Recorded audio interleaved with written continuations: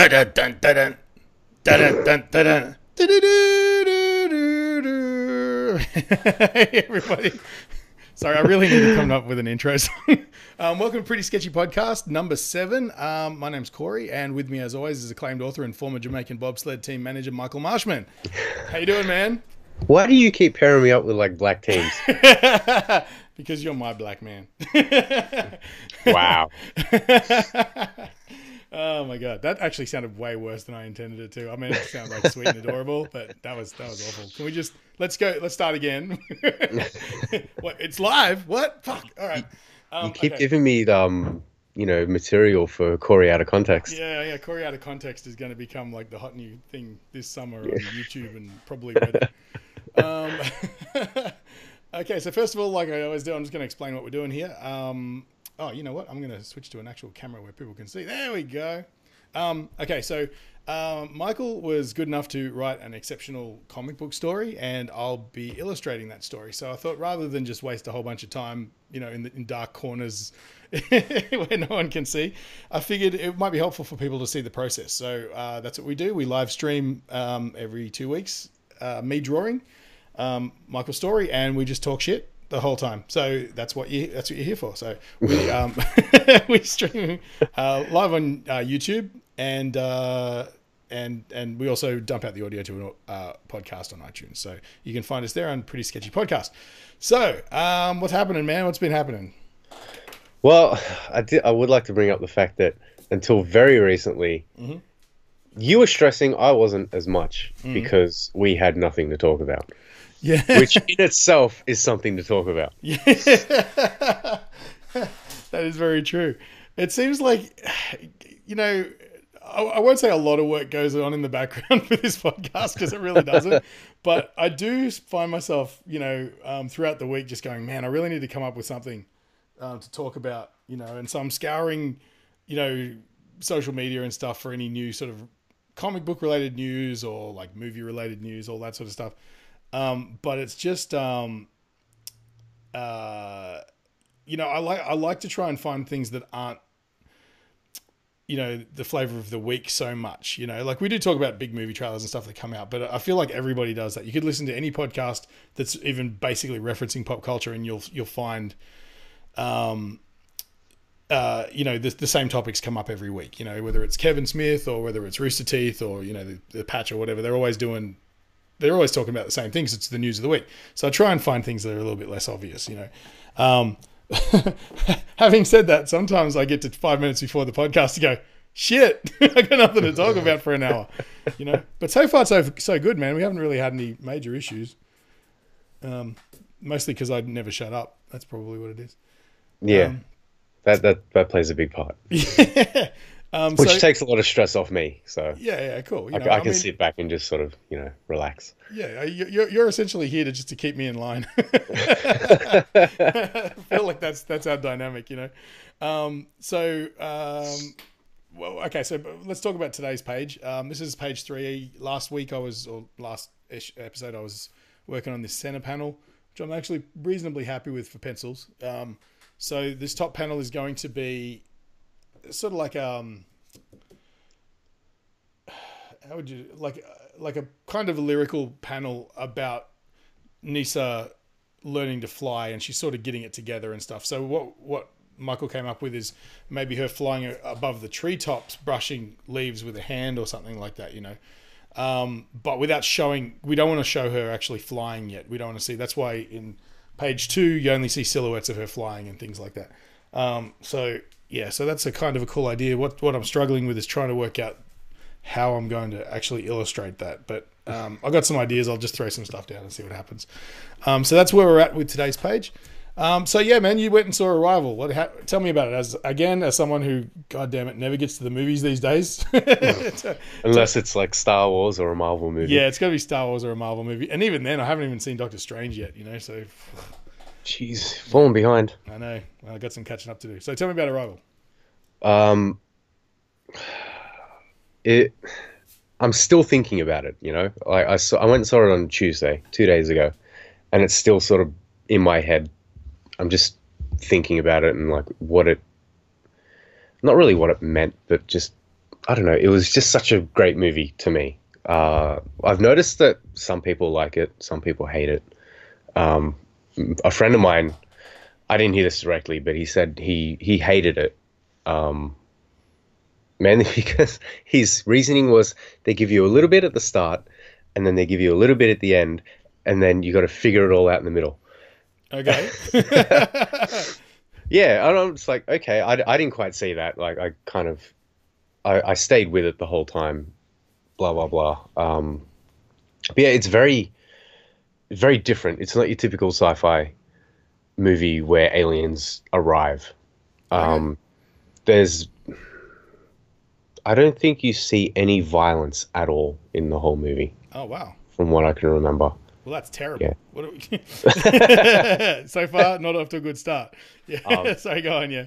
Yeah, it's more about, what would happen if aliens sort of arrived like they did and just sort of stood there. And it's more about the potential of humanity, I suppose. Yeah. What they can do when they work together and how divided we really are as a species, I suppose. Okay. Yeah. Um, So, a lot so of it also is has it to do more with, that it's an imminent threat and humanity that just doesn't know how to handle it? Like, well, it's not even a threat. it's just there. Yeah, it's there. Like basically the premise is these aliens have arrived. The main character is a language sort of expert. They need her to translate what they're saying and find out what their purpose is on Earth, like why they're here. Wait, who plays that? Amy Adams. Okay. Yeah. Uh, Forrest Whitaker's in it, by the way, which kind of bugs me because he plays a colonel in the army. How the hell did he get to colonel with an eye like that? That's right. He can't see shit. Yeah. But yeah, That just shows how awesome he is. yeah, I suppose. She takes on the task of translating. She kind of tries to teach them a bit of English, and they sort of reciprocate with showing them their written language, Okay. which is, oh my god, how am I going to explain this? It's a group of symbols. Like their language is basically symbols that are sort of mostly circles with like bits and details coming off the sides and whatnot, and they all mean different things. Right. She even says like, they can create complex sentences in 2 seconds, where we sort of have to take our time and do whatever, blah blah blah. Anyway, yeah, the way the symbols are, it's like it goes. Like I said, it's mostly a circle. They don't quite connect at the end, so it's more like a line that curves, and it gets sort of thicker in the middle and thinner at the end. And that's a very key part to not just their language, but the movie as a whole. Right. Like the way the movie's structured. Like when my friend said he hated it, they give you a little bit at the end and a little bit at the start, and you got to figure it out in the middle. That's the way the movie's structured. Like there's not a lot there, but the bulk of it is, and that's the exact same shape as their language, their symbols. Wow. Okay. That's really insightful. I like that. That's cool. Yeah. Even like the main character's daughter, she names her Hannah, which is a palindrome, which is the same backwards and forwards. Yep. Like just shit like that throughout the whole movie, and just the story in general. And like I said before, the message of the potential of humanity and what we can achieve if we work together. All of that just combined, like the visuals, the cinematography was fucking fantastic. On top of that, and like the acting was brilliant. It was just a great fucking experience. Wow. I absolutely loved it. So I've yeah, got to check that out. there were even parts in the movie that were, to me, were just kind of unsettling and terrifying. But it's mainly when she goes to meet the aliens for the first time, and So do you actually get to see them? Like, how did they handle that? you see them. What do they look like? Like, My initial my initial reaction was they look like Thing from the Addams Family, because like they're basically just these long sort of fingers, thin black fingers that go up into this other sort of mass that you don't quite see until near the end of the movie. And they just make these weird, unsettling noises, kind of like a mix of a whale and I don't know what else, like a creaking house. Wow, that's cool. I guess. So would you say it's an original concept as far as like the design goes and stuff? Because I feel like Hollywood often falls into the trap of coming up with variations on the same theme. You know what I mean? That's why Live Die Repeat. What's that movie? Edge of Tomorrow. Edge of Tomorrow was so great because the aliens were like nothing you've ever seen before. Yeah. You know, yeah. I really love that they came up with a whole new initiative as far as what the threat was. You know. Yeah, well, they did that in Arrival. It's a very you haven't seen this design before. Yeah, yeah. No, I think it was a necessity because most Hollywood aliens are very humanoid. Yeah. Like, you know, got 2 arms, 2 legs, mouths, eyes. These don't. They're multiple appendages. You don't even know if they're legs. They kind of function as legs. It's how they walk around. Yeah. But then it's just this sort of mass, and you know they don't have a traditional mouth, so they can't even learn to speak our language. Like, they can comprehend it, they could probably read it, but they need that language barrier there for the plot to be believable, I suppose. Yeah. That's really cool. Oh, what was I going to say? Aliens. Did I leave you speechless, Corey? Yeah, I think you may have. My God. Oh my God. No, I had a question about the. Oh yeah, that's what it was. More of a statement. What I really liked about what's the Matthew Arad space movie? What's it called? Interstellar. Interstellar. More than anything, other than the fact that it was one of those sci-fi sort of, it's like a high budget art house sci-fi. You know what I mean? Yeah. It feels like it's beautifully shot and all that sort of stuff. Great concepts, and the thing that stood out to me the most was the design of the little robot dudes, large robot dudes. Yeah, they were just like because I'd never seen anything like that before, and it's really brave for, especially in Hollywood, where you know no one really knows what something's going to be like until it's finished and people take it on board. So trying new things is always the scary part, and that just making the robots just a block. And the funny thing about it was, like, you can conceptualize that all you want, but it's one of those things where in practice you'd be like, yeah, I mean, like if someone came to me and said, hey, I came up with this idea for a robot for the movie, it's basically going to be a huge monolith that breaks into several pieces and can create locomotion by turning parts of itself and things like that. And I'm like, I just feel like that's impractical, you know. But then you see it in motion and it's fluid and it's beautiful and it's perfectly designed for essentially all environments, you know, and things like that. Like, it's just genius. It's like the simplest design can sometimes be the one that just makes more practical sense, you know? Yeah. And I was really surprised by that. It really sort of, in fact, the first thing I did when I went home is Googled it and thought they've just taken somebody else's technology. This is some DARPA shit or something, because it looked like in all practicality that it would work, even though it looked cumbersome and kind of, to be honest, kind of silly. When you saw it in motion, you're like, actually, that's kind of very practical and it makes sense, you know? Yeah. And I mean, it doesn't hurt that it's based, well, not really, I don't know if it's based on, but it looks like the monolith from 2001. Yeah, you know what I mean? There's something ominous about it too, because it doesn't have features. It has the personality of a person. Yeah. You know, which was also really cool. They didn't make it sound like a robot. That was new as well. You know, I don't think I've ever seen that before. Like, usually, even no matter how, like, how much they nail the human characteristics, they always give it something that you know that it's not real. And it's this thing's got sense of humor and personality, a dry wit, you know, all of these things that you know that, like, if they got to that point where, you know, they can create AI that good, that's the thing that's going to be the next frontier. It's going to be like, you can hold a conversation with this artificial being now. But what's going to make it seem real is sarcasm and you know, the ability to connect with you on a level based on humor and things like that. You know, understanding each other is what makes friendships tick. You know, you both share this. You always talk to friends. It's like, oh, we're like two peas in a pod. We share the same things as far as what's funny and social cues and social graces and stuff like that. That's what needs to match for people to have a successful relationship. You know. And so that, to me, AI, that's the next frontier. They can pass Turing tests and stuff now, or at least they're getting close enough and all that. But that's under like pretty extreme circumstances, you know.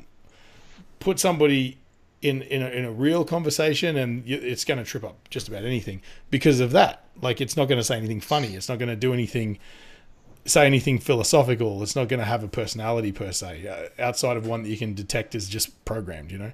Yeah. Yeah. But so out of 10, man, what do you think of the? What, you calling it? Is it a 10?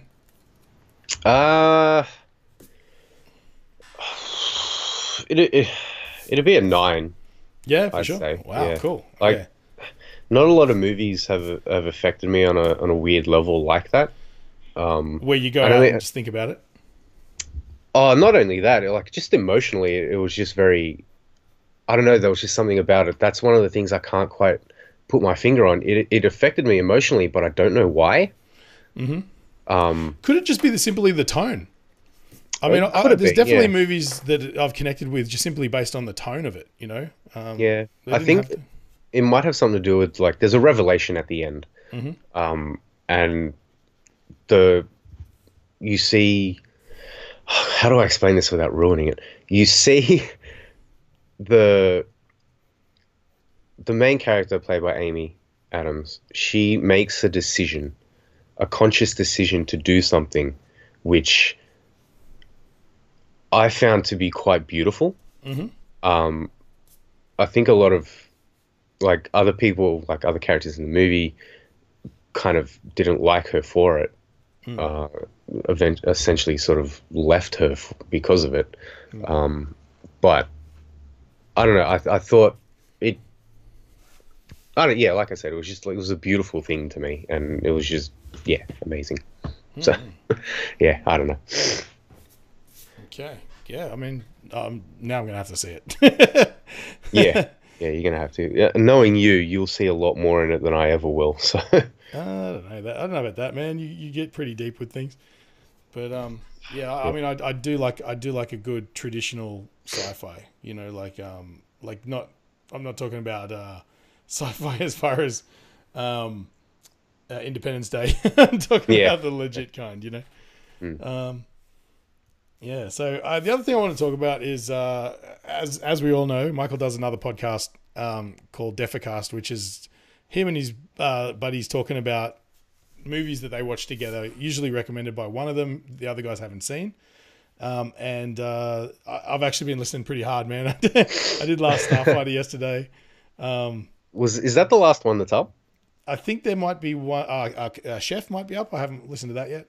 Okay. But having said that, I haven't seen the movie, so I may not connect with it as much. Chef I've been is a good pretty movie, lucky man. so far. I think the only one I haven't seen is haven't seen Kroll, but I haven't listened to that podcast, and I haven't seen what's the other one? Your one, Old Boy? Old Boy. Yeah, I haven't seen that. So you know, Okay. yeah. Man, what do you think of the Tangled one? Oh shit! I haven't watched that. I haven't heard that one either. See, what Okay. the problem is? There's been a little bit of a mishap, as you know, with the uploading.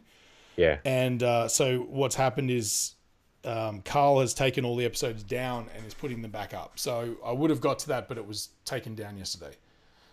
So that'll all be sorted, hopefully, in the next couple of days, and everything will be back up there in good order. Yeah, but whose idea was Tangled? Mine. Oh, cool. Yeah. I rate it over Frozen.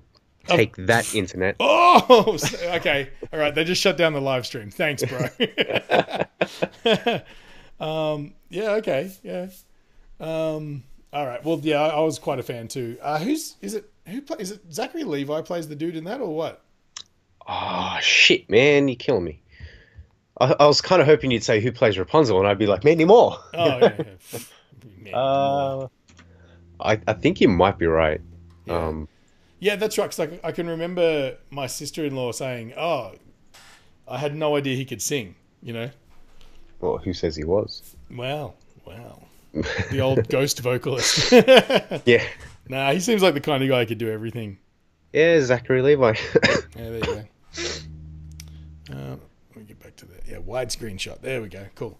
So yeah, I've the top panels there. What I decided to go for is draw like treetops, and just have a hand coming down from above, just swooping and just kicking up leaves. Like you got leaves sort of flying towards the camera. This might be a little bit hard to see, but I think that illustrates it pretty well. Well, not to alarm you, but I can't see anything. Oh, really? Yeah. What are you seeing? Nothing at all because I'm not on your thing.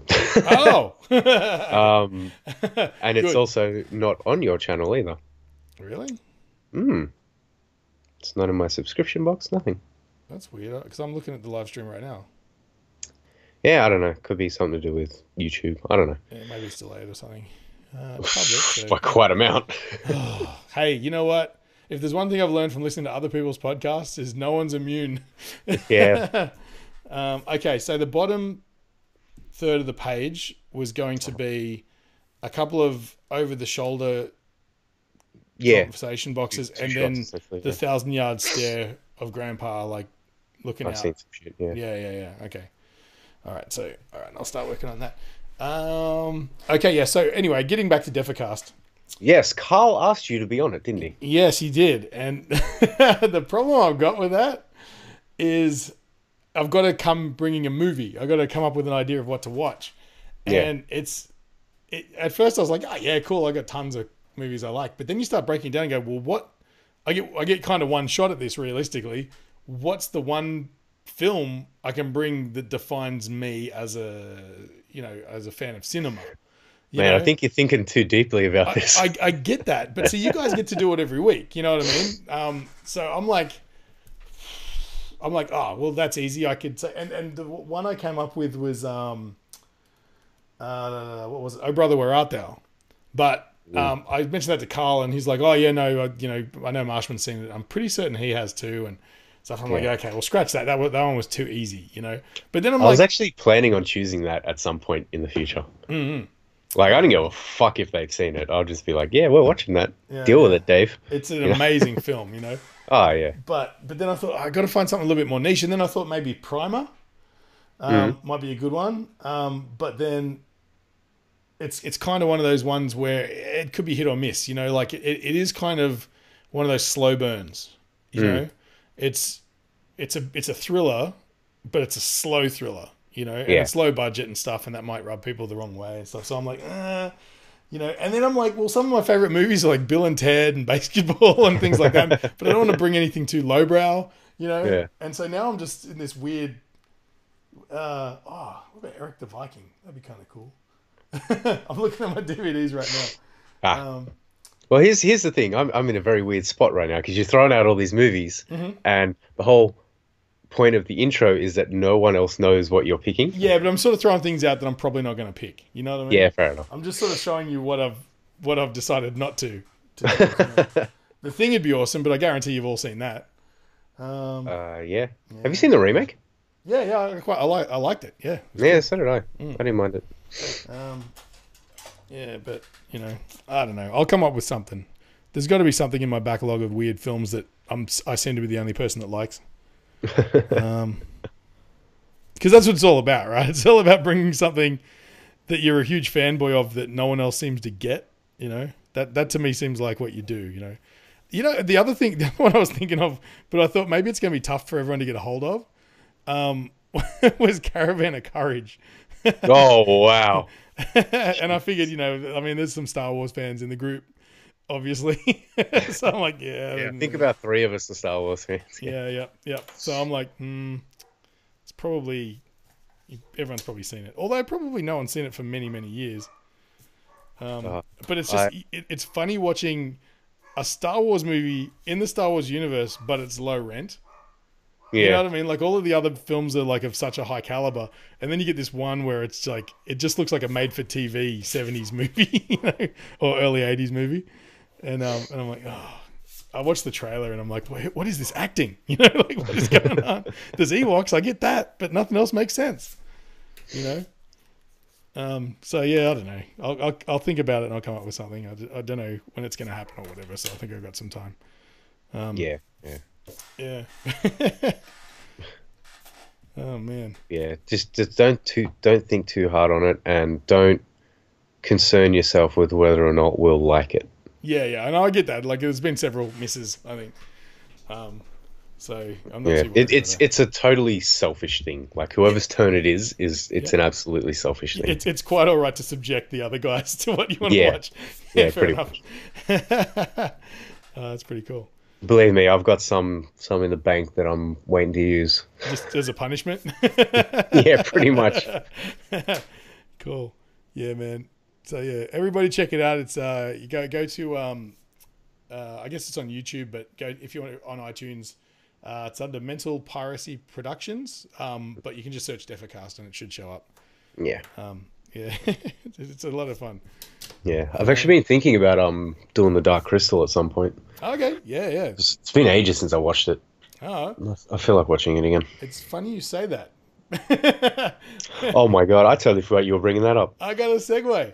I was going to talk about it later, but yeah, I was just trolling for something to talk about, and I discovered that they're making a sequel, but in comic book form. So they actually wrote a script apparently for a sequel to the film, and it just never got made for whatever reason. Can't imagine why. I'm pretty sure it was a successful film. Maybe it's only a cult success. And it's Brian Froud's designs and stuff are all going to obviously play a huge part, but they've taken it upon themselves to bring in some new characters. Well, they had to, obviously the script dictated it. So now you got your Gelflings and your Skeksis and Podlings and stuff, but they've brought in Firelings. In fact, I think the main character may be a Fireling, F-I-R-E-ling, But I thought the story was really interesting because you've seen it, right?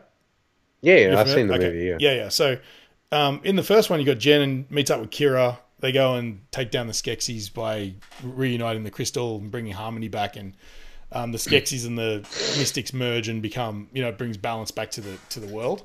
Yeah. Well, the plot of this one's really interesting because basically what happens is Jen and Kira become rulers of the land, and in doing everything that requires, they lose focus and forget about the people and just start being rulers. Yeah. And so people are starting to get concerned and stuff like that. And this main character, this little Fireling or whatever, hooks up with another Gelfling from wherever that may be, because I thought that Jen and Kira were the final two. And they could have made more. They go on a quest to steal a shard of the crystal and, and sort of do whatever it is they're doing, but they inadvertently bring back the Skeksis and all that sort of stuff.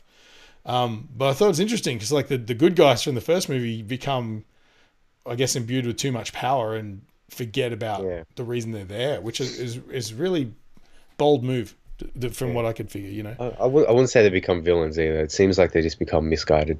Yeah. But that in itself, is complacency is just as bad, I mean, it's not nearly, I guess it's not really as bad as the Skeksis evil bullshit, but yeah, it's just I thought it was just a cool take, Yeah. Never thought I'd see the Skeksis again. They traumatized me enough as a kid. Yeah, they'll do that. You know what I figured out one time, because we had this pet bird, right? And he got sick and he was on his way out. And before he did, I don't know whether his feathers fell out or he pulled them out or whatever, because he wasn't in a good way. But Skeksis are basically birds with no feathers. Yeah, they put some teeth in there. Like it's terrifying when you see a bird with no feathers and you're like, that's a Skeksy. Yeah, but way to bring the room down, Corey. Yeah, I know, right? Jeez, my poor bird. Talking about dead birds and shit. Oh, God damn it. Yeah. So Oh yeah, now you're making me want to watch the movie even more. Yeah. Yeah, dude. When's it'd be a good choice. the comic due for release? Do you know? You know what? I didn't notice, but funnily enough, I have right here. So, there's Ogra. You won't be able to see this, but I've got some images. I have Google right in front of me. Here's what I prepared earlier. I mean, what you can look up as far as artwork is Jay Lee's cover design. See, there's your Gelflings there and Fizzgig. It's just going through like there's the Skeksis, as you can see. It's like they look like vultures essentially. But just that they nailed the eyes and everything. They're just really sketchy. Oh, there's some cool artwork. Yeah, is that you looking at the cover? No, well, it's like zoomed in. Like Okay. it's focusing on the Skeksis in the crystal. Oh, okay. Yeah, there it is. Yeah.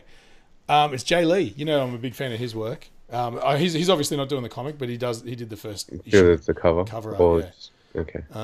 Yeah, but February 15th. there you go. Geez, that's not too Shit. far away. Okay. Yeah, that's like a little bit after RTX, isn't it? Yeah, I think so. Yeah. I really hope they keep the tone of the art design. You know, like all the not work. You know what I mean? Like they had this real sort of. I mean, it's very dated and very 70s. But it to me that's part of the lore of the movie. You know. Yeah. Is that whole sort of very mystical hippie style artwork and you know, I mean, it almost feels like, you know, it was written by druids. Yeah, I mean, like, the fact that this is even happening makes me feel like it's a passion project anyway, so it'll be people that legitimately care about this universe. Yeah, yeah. So I can't imagine they'd give it to people that is like, yeah, whatever. Yeah, You know, let's because like, what kind of money do they expect to make from this? Because like the Dark Crystal, I don't know if it was big for its time. I mean, it's definitely got a following, Yeah. but I don't think it's big enough to warrant a comic book. If you know what I mean? Yeah, but I think where it'll sell is that it's the sequel, and people, you know, like it's one of those passion things where, like it definitely piqued my interest the second I read that. I'm like, holy shit, you because like I remember that as an early childhood memory, and you know everything's about nostalgia now. I mean, look at the NES console, you know, the classic NES console. That's insane how that's been like selling out. You know, it's the same thing. You know, to me, my generation, although it's kind of. I guess a lot of comic book readers are older people, so I guess it kind of works. You know, people in their like late 30s and all that sort of stuff do sort of read a lot of comics from back before it was cool. Showing your age, Corey. Oh my god! Yeah, let me just tuck that back in. Yeah. Hold on. Is this the first podcast with your new haircut? Why, thank you for asking. Yeah, it is. Oh man, you look like a fucking member of a boy band. That's what I was going for. Giving Nick Carter a run for his money, you know. Backstreet's back, all right. Oh god. god. My boy band. But yeah, I'm definitely interested to see how this Dark Crystal thing turns out. Yeah. God, fuck you. I'm gonna watch the movie over the weekend. I don't give a shit. Yeah, man. Like I gotta watch it again. Yeah, it's funny. I think I mentioned on an earlier podcast. I got games coordinator Michael from Melbourne, who is actually now officially changing her name to Cloud. I might add, because Michael is an odd name for a girl. For a girl, yeah. She's been dealing with that for a long time.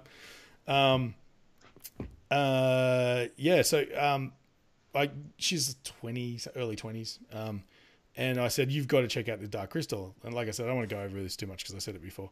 But I don't know if she connected. I don't know if it resonated as much with her just simply because it was so visually dated. So it's interesting. It's going to be interesting to see how it plays out as far as sales, you know, because there are a lot of old people reading comics, but there's also an awful lot of young people who may not connect with it, you know. Although the art could draw them in though.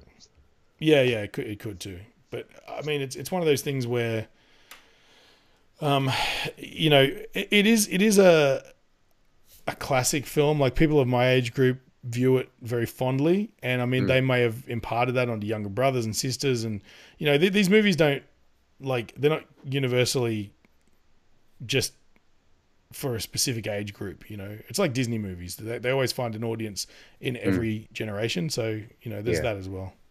Yeah, I think it's one of those things. To me personally, I think it's a movie. If to have a connection with it, you probably had to watch it when you were really young. Yeah, I feel that too. Yeah. Kind of like you mentioned this ages ago. I think it was even a couple of years ago to me, because I've never seen The Princess Bride. Oh, for sure, right. And you kind of said a similar thing. Like, you know, if you didn't watch The Princess Bride when you were like a kid, you might not connect with it the way a lot of people have. Yeah. Over the years. I still need to watch that at some point. Oh, you still haven't seen it? No, I still like I think it's, you know, required viewing. Yeah. Especially for someone like me. Yeah. the fact that I recognize Princess Bride quotes in general, and I've still never seen the fucking movie. It just goes to show how big it is. But yeah, you did make me kind of a little worried that I might not see it the way other people do. Yeah, but I mean, If you know what I mean. you know, when I saw that movie, I saw it. It was a weird experience because it was like sports day at school, and it was rained out. So they took us all into this AV room and they sat us down and said, "There you go. We're just going to put on a video." And we're like, "All right, sweet." And nobody knew what it was. In fact, I don't think anybody in the room had ever seen it before. Like we were just all going, "What is this movie?" Like, fucking another thing. And by the end of it, we're all like, "Dude, this is the greatest film of all time." You know, so we didn't watch it with any sort of going into it with any preconceptions or anything like that. Yeah. But at the same time, it's definitely you know, it's a kids movie, but it has a great sense of wonder and some great talent too. Like Billy Crystal's in it, and you know, Andre the Giant, for better or worse, is acting in it. But it's a lot of fun. Like I wouldn't go so far as to say it's one of the great classic films of all time, but it's I hold it in my heart in a pretty dear place, you know. Yeah. And I mean, they even at the start of the film, they even like basically Fred Savage plays the kid, and it's a bit like because isn't it like a dad telling his kid a bedtime story or something? It's very much like the Never-Ending Story. Okay. I feel like it's Never-Ending Story, like they're trying to cash in on that same money. You know what I mean? So essentially, Fred Savage is homesick from school. He's got a tummy ache, you know, and Grandpa comes over and he's like, it's Columbo, by the way. It's like, I'm gonna read you a story, and he's like, oh, Grandpa, you know, I just want to play video games. You know, he's got like Nintendo baseball or some shit that he wants to play, and he you know, Grandpa's like, you know, he's like, is there kissing in this story? And he's like, yeah, there's kissing. Shut the fuck up. You know, like, but, and that's what he does. He reads the first chapter and it's all romantic. And, you know, that there was a young stable boy and he was fucking, you know, blah, blah, blah. And it keeps cutting back to Fred going, oh, come on, Grandpa, you know, like, and then slowly the movie sucks you in the same way that it sucks him into the story. And I think that's just really brilliant, you know. And it's just high fantasy, you know, there's sword fights and swashbuckling and all that sort of activity. So, you know, that's what it is. It's in its purest form, it's an adventure film, you know? Yeah. And Carrie Ells plays the Man in Black, who's the Dread Pirate Roberts, who's, you know, it's, you know, you basically just got to see it. Yeah. But yeah, I'd be interested to see your take on it. Like as far as somebody coming in really late to the piece, you know? But yeah, it's definitely one of my go-to, I would watch again many, many times films, you know? Yeah. For some odd reason, I imagine how different that movie would be if the grandpa telling the story was played by Mel Brooks. It would basically be exactly the same. Really? Yeah. All right. In fact, it has a very sort of, I don't know if it has a Mel Brooks kind of feel, because it's not goofy. It has humor. I mean, where it gets Mel Brooksian is in the Billy Crystal parts, because he plays he plays this oh god, what is it? He plays a character called the Miracle Max, and he's this Jewish stereotype. Dude, have you seen Kimmy Schmidt? No. Oh, there's this actress in it. I can never remember her name, but she's been around forever. She's a total New Yorker, you know. And she's one of these women who talks like she's from New York, you know, like that. And she plays his wife, and she's always nagging him. He's like, "Shut up, woman! I'm trying to cast a spell," you know. It's like it's beautiful 80s sort of, you know, rhetoric. You know, couldn't get away with it now, sort of stuff. Yeah, it's like he's trying to tell the only thing that can wake him up is true love, but that doesn't exist. She's like, "Oh, it exists." He's like, "Shut up, woman!" I can't remember it verbatim, but it's like, you know, that's where it gets a little bit more Brooksy, you know. Yeah, but cool action, cool sword fighting. Mandy Patinkin's in it, and he's fucking awesome. He's playing this dude who's hunting. He's a Spaniard, and he teams up with Carrie Ells' character to hunt down this six-fingered man, who killed his father. He watched him kill his father because his father, I think, from memory. God, I'm going to get slayed. One, if anyone ever listens to this, and two, if I'm wrong, but he. Get your torches and pitchforks, internet. Here we go. Yeah, here we go. Get them ready. I'm pretty certain his father was a sword maker, made the finest swords in Spain or some shit. And this six-fingered man came and took one of his swords and killed him in front of this kid. So he grew up, and his sole purpose in life is vendetta. You know, like I gotta, find the six-fingered man and take him out. And so it's all that keeps him going. You know. But he's a brilliant sword fighter, and he has this amazing sword fight with Carrie Hall's character at the start because I think he's been sent to hunt him down or whatever. I can't remember. And they end up teaming up, but they have this awesome like sword fight where they're basically going through all of the staples of like, traditional fencing techniques and trying different shit on each other, and it's just brilliant, man. It's so good. But fucking just go watch it. In fact, go now. No, it's. If you haven't seen it, you're doing yourself a disservice. That's all it is. Yeah. But I'll get around to it. Okay, so Seven to Eternity. You read that shit? Yeah. Yeah. Okay. So in the last couple of weeks, the two sort of new comics that came out that everyone seems to be buzzing about is Seven to Eternity. Rick Remender and Jerome Opeña. I'm a huge fan of this one. I think the artwork is brilliant. The world design is just unusual and distinct.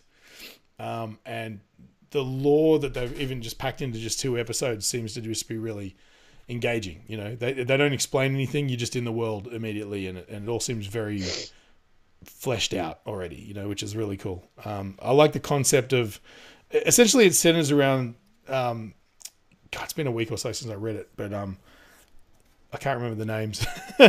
This guy, the King of Whispers or whatever? Yeah, the Mud King. The Mud King. He's essentially, it's like that. What's it? I love his ability, by the way. Like the way they explained it and how it works, that is fucking amazing. So essentially, he offers you a deal, and he gives you whatever you want. But essentially, what he gets back from that is the ability to see and hear everything you see and hear. So with every promise that he delivers on, his grip on the world and his scope of everything becomes just a little bit more grand, Yeah. Is that have I got that right? Again, I'm pretty much, yeah. Like I've been reading them every 2 weeks, or every month, I haven't gone back and reviewed. The very base of his power is like he bonds with your soul, like. Mm-hmm. Both of your souls bond together. So, yeah, he gives you what you want, but yeah, he sees and hears. And I love that his promises are basically a thin veneer of, it's almost like mind control. You essentially get what you want, and as far as you're concerned, you're getting everything you want. But it's kind of like being a junkie. It's not making their lives any better. They're just sort of slaves, I guess. It's almost a form of slavery. Like that one guy. He sees that beautiful woman, and she's not a beautiful woman. He just sees her as one, Yeah. That sort of thing. Like, and then these dudes turn up. We don't know too much about them yet. Yeah, they sort of fuck with him and cast of characters. Yeah. I felt like there was a few bits where they were a little bit disjointed as far as the flow goes, about like what happens with the Mud King in this whole scenario. Yeah, I mean, the second issue was a bit all over the place in general, I think, but I think that could have been a lot to do with the fact that it was so long since I read issue 1 as well. Yeah. So But I love this. I love this dude. He can rip off appendages from other people and just bond them to himself. Yeah, that was mad. What was his name? He had a cool name. What was it? Like Patchwork or something. Yeah, something like that. Yeah. But either way, I recommend this. It's definitely one I'm going to look out for, as far as future issues go. Because I'm genuinely curious to see where it goes, and the artwork is sensational. I absolutely love the offer that the Mud King gave to the main guy. How he's like, "I'll cure your disease if you." Yeah, how good was the double cross though? He comes to him, he's gonna die, and he's like, "Oh, look, I'll give you my soul. I don't care anymore. Just help out my people." And he's like, "Well, fuck you. I know the secret. You're going to die." Yeah. So what good is it if I take your soul for a month? You know what I mean? Yeah, for a few months. And he goes, what I'll do is cure you and you won't die. And he's like, oh. Yeah. That was brilliant. I thought that was amazing. Yeah, man. Very, very cool. Mm. The other one that people have been talking about is Reborn. Which you don't seem to be very into. Mark Miller, Greg Capullo. It seems like a cool story. It just, the art style and the world design, as good as it is, it's too 70s fantasy for me. Like this dude, her dad, he looked, like I think I said to you, he looks like the bass player from Spinal Tap with his big handlebar moustache and stuff. And it's very like high fantasy mixed with a little bit of sort of futurism. And I'm not sure I'll get issue 3, don't get me wrong. Because I want to see where they take it, but it's just I don't know. I think more than anything, the art is which is great. It doesn't grab me stylistically. Fair enough. To me, it feels like it's like a less adult heavy metal. Yes, yeah. Actually, that's it. The tone is totally heavy metal. Yeah, yeah. But just less boobs. Yeah, 100%. See, I mean, again, this is like, well, that's not an action scene, so it's a bit of an unfair comparison, but. See how the art style is so much more simplistic than your Seven to Eternity. There's so much more texture and life and vibrancy and dynamics. You know what I'm all about with dynamic poses and framing each panel to have a purpose. Careful, everybody. This is where he mentioned Sean Murphy. Yeah, I was going to say Sean Murphy does that kind of thing. I got to say, man, me and old Sean Murphy have been coming pretty good buddies on Twitter. No, like it's funny though. Like every time I tweet a comment or something, replying to something he's posted, he always seems to like it now, and I'm like, it can't just be coincidence, right? Maybe he actually listened to the podcast. And he's like, hey, maybe these guys like me. Yeah, actually, you know what I was going to actually suggest next time he's actually on Twitter. Because you can always tell because you'll put up something and they'll like it immediately and you're like, they're online. I was going to say, like, because he was talking the other day on Twitter about what sort of things would you like me to talk about on Twitter? And one of the things I posted was, can you put up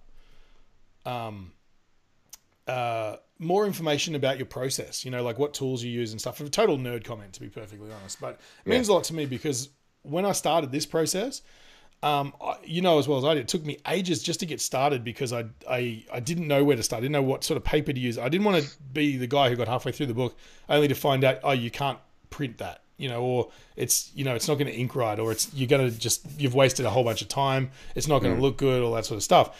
And I looked everywhere online, Googling like comic book process, what tools do you use? What do the pros use? All that sort of stuff. Because I mean, I'm sure guys like Jay Lee and stuff, they have their own style, but it's probably, there'd definitely be a core system in place for professional comic artists. Like, I'm like sure a all sort the of DC industry artists, standard. Yeah, they use a certain paper, or they do a certain thing. And I looked into it a lot, and there's some very expensive paper that's pre-ruled with like, the right margins and everything like that. And the right kind of pens and the right kind of like, brushes for inking, and who uses what sort of quills and things like that for inking and all this sort of stuff. But the bottom line is there's no like how-to guide. There's plenty of people giving their opinion. And so what I took away from that is that, you know what, I don't give a fuck anymore. I'm just going to do my way. I'm pretty sure I can take it from pencils to press without too much trouble based on the little bit of experience I've got doing that sort of stuff in the past and all that sort of. But so I put that up and Sean Murphy actually replied to the tweet and said, just Google my name plus tools and you'll find some stuff. And I was like, oh, fuck, I never thought to specifically ask what does this certain artist use or whatever. I was just generally searching, like, what do comic book artists use? And so first thing I do is Google it. And he's got like a whole big blog thing on DeviantArt about this is exactly what I do. And this is what I did. And I'm like, fuck, why couldn't I have seen this months ago? But the interesting thing I took away from that, just sort of gleaning through it, is he goes, when I'm doing my DC stuff, I use this particular paper, which is the stuff that's pre-ruled and it's got all the margins and shit. And he goes, and the first thing I do is turn it over and draw on the back because those margins are fucking stupid. And he goes, nothing makes me feel more like less like an illustrator than being told where to draw, or something to that effect. And I'm like boundaries. Holy shit! Like that makes perfect sense. It never occurred to me to just go, well, I love Sean Murphy's art. What does he do? Because I figured guys like that are too busy to sit there and put up tutorials and shit, But I guess he just gets asked that much that it made more sense to just put it up there. So that was interesting, and incredibly helpful too, But yeah, I'll be glad when I start to sort of put some inking and stuff down in a way that sort of I'm really digging. I feel like even just on page 3, like this page I'm doing now, I feel like the pencils are already getting way better than they were in the last 2 pages. Yeah. Much more dynamic, much more depth in the background and stuff like that. So, I'm assuming what's going to happen is once I burn through a bunch of pages, and I will, I've just got to get some spare time to sit down and just draw, as opposed to just doing it only on the podcast. And that's going to happen. It's just a matter of time, Yeah. I'll eventually, I'd imagine, go back and do page 1 and 2 again. And I feel like I can knock them over really quickly because I've drawn them both like 3 times, Yeah. But just with what I've learned from just doing those pages and combined with this one, I feel like I can come up with something that's much more pretty to look at, a little bit better laid out, better technique, all that sort of stuff,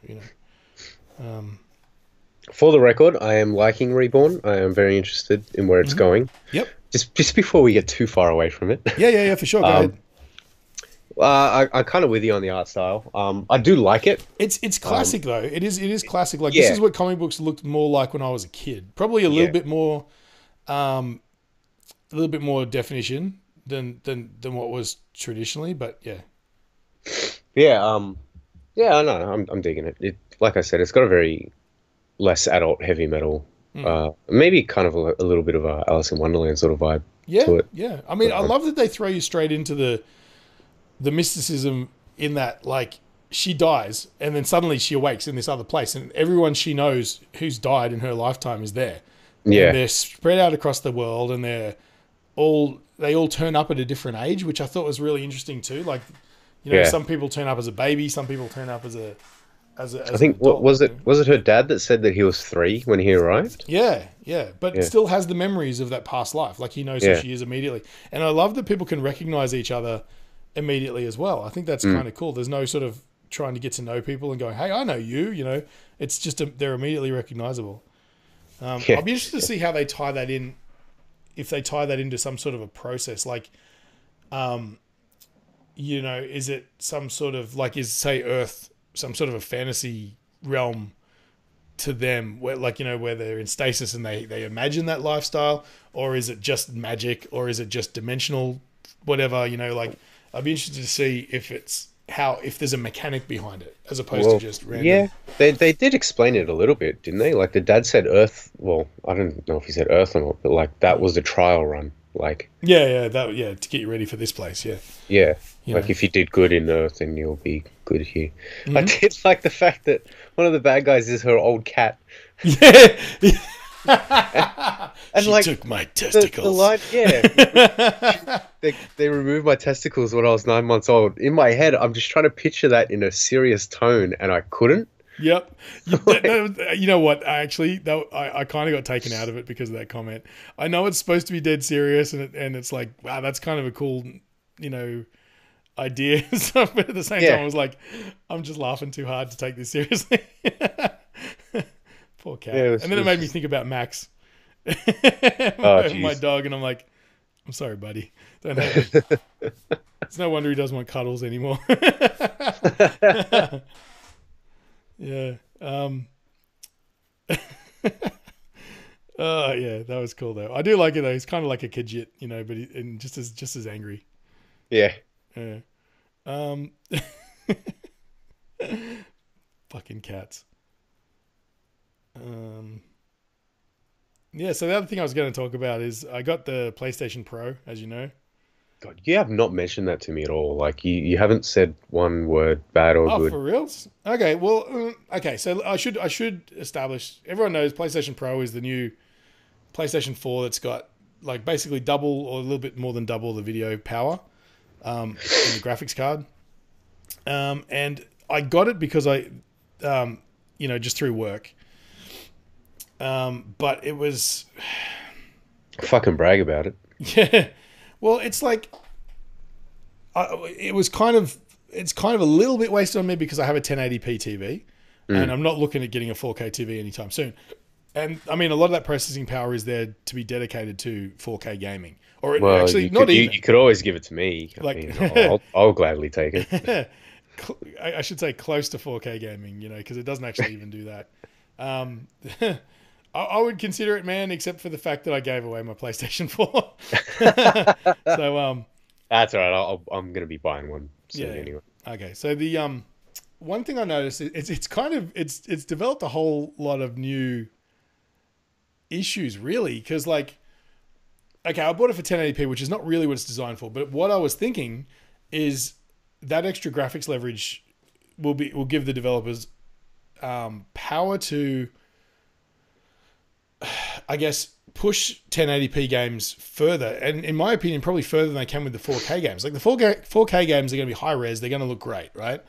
But the advantage of having a 1080p output is that you can take that extra power and you can do things like better draw distance, better foliage, tessellation, lighting effects. That's what I figured they were going to do anyway.